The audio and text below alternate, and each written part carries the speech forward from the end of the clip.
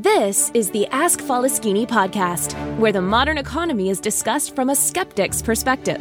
Mr. Falaschini helps you distinguish what is sustainable in our economy and what isn't. Not everything that glitters is gold, and not all mud is dirty. The podcaster Mr. Falaschini provides no-nonsense advice. He had it all, lost it all, went bankrupt multiple times, and is now attempting to come back from zero with sustainable growth. There are numerous coaches and preachers on the internet that preach about positive thinking and how life is all roses if you just care to see it that way. Well, Mr. Falaschini is definitely not one of them. We recommend you ask Falaschini to keep it real. He discusses the darker side of the current economic reality, the side that's more important for your personal and business finance. His first intention is to help you keep what you already have. Not to be a complete party pooper, Mr. Falaschini will also hint at the earning opportunities in the economy today. In order to please the almighty algorithm, please like, share, and subscribe. And now it's time to start taking notes. The mic goes to the podcaster, the one and only Mr. Falaschini. Thank you, Taylor. Just recently, I was astonished when a successful business person that has just reached a seven-figure income mentioned passive income as his financial goal during our consulting session. As far as my financial education is concerned, I have been working with professors, tutors, and mentors from US, UK, and Switzerland for a better part of the last 3 decades. And nobody would ever mention passive income as part of personal or corporate finance. Regardless of the number of all investment meetings I've attended all over the globe, nobody would ever mention passive income in a meeting.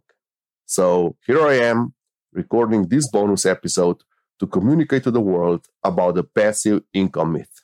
Let's dig right into the theory and definitions. The passive income myth has taken internet by storm. As a seasoned financial expert, I'm repeatedly astonished by the percentage of people that believe the passive income myth. The theory goes that there are certain investments that will generate income by you doing nothing. So you will have either monthly, either yearly, or quarterly income by doing nothing. You will just be passive and you will get the income. I could never understand how well-educated people are spreading this myth. Of course, I have in mind people with good intentions here. So let me continue and explain why passive income myth is so sacrilegious. Because you have to deny common sense, all modern science, all definitions, and traditional religions in order to believe in passive income. Passive income is a contradiction in terms. Let me explain why by using definitions for all the terms used or utilized when talking about passive income. So let's start with passive. To define passive, we would probably use the definition that passive is accepting or allowing something to happen or what others do without active response or resistance. Passive is defined as the opposite of active. And if we go further and we define income, is money received, especially on a regular basis for work or through investments. As we can see, income is direct consequence of work or investment. And if we go further and we define work, it's activity involving mental or physical effort in order to achieve a purpose or result. And if we go further and define investment, that is the second possibility to generate income through investment. Investment is defined as the action or process of investing money for profit. So it's defined as action, not as inactivity. So you cannot be passive in your investment. So it is impossible to initiate action without activity or by being passive. So income demands either work or investment. And both of these demand some action from your side. Either you have to invest money or you have to work for money. It is never passive. And next time you hear a so-called expert talking about passive income, you now know that there is no passive income. All definitions are against passive incomes. So the best thing to do when you hear someone talking about passive income is, if you are watching it on YouTube, just skip that video. If you are reading an article, just skip that article and go away. As we have proven, all definitions show that the passive income is not possible. The amount of activity needed in order to achieve desired income might vary a lot.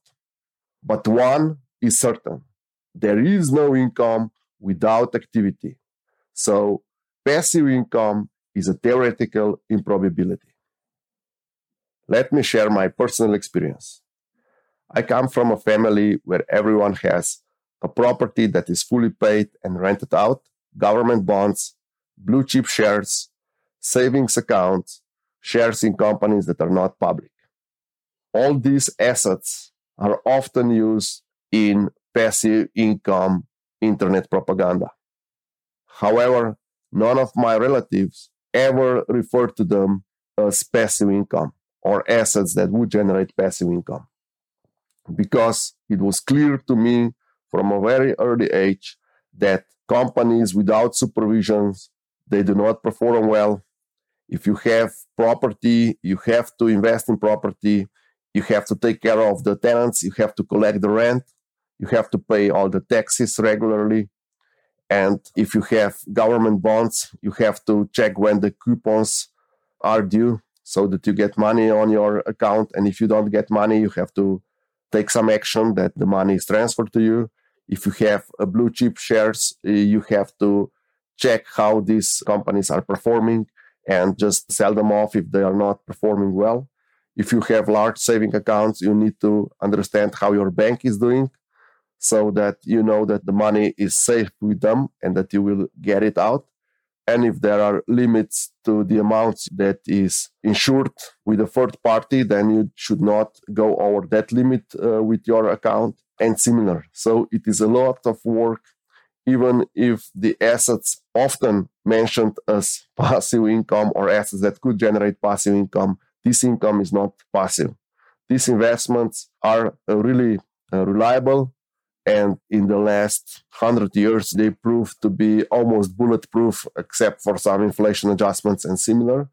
However, they are not passive. You have to be involved, you have to work, and you have to take control and understand your assets and how they perform and what is the maturity of the assets and how all this stuff around this work. Especially if you go in buy to rent, there are laws that are changing all the time. The places that are old needs to be refurbished. The tenants need to be reminded to pay the rent.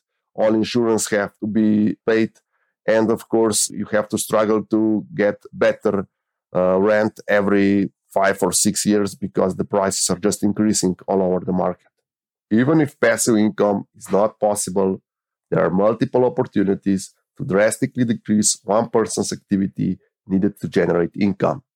The 3 most used ways are optimization, automatization, and outsourcing. These 3 tackles only the issues on how to reduce activity in order to achieve the desired income. Let's not forget that in life, what you do is often more important than how you do it. Let me finish this episode by repeating the most important facts regarding passive investments and commenting on them. If you have listened to the podcast until here, you now know that passive income is not possible. Passive income is just a buzzword used to get financially literate people to invest in often too risky business structure or just purchase some online course that will help them get their finances in order, even if they hate their jobs and they are prone to reckless spending. Next time you hear so-called financial expert talking about passive income, just click on another video. What you should take from this episode is that passive income is contradiction in terms, since income cannot be generated from something passive because it demands either work or investment, and that it's possible to drastically decrease the amount of effort required to generate income by utilizing optimization, automatization, and outsourcing. And back to Taylor. Thank you, Mr. Faleschini, for this outstanding podcast. And thank you for listening to the Ask Faleschini podcast until the end. Mr. Faleschini would love to hear your feedback in the comments. And don't forget, if you want to know, ask Faleschini or listen to the Ask Faleschini podcast. In order to please the almighty algorithm, please don't forget to like, share, and subscribe.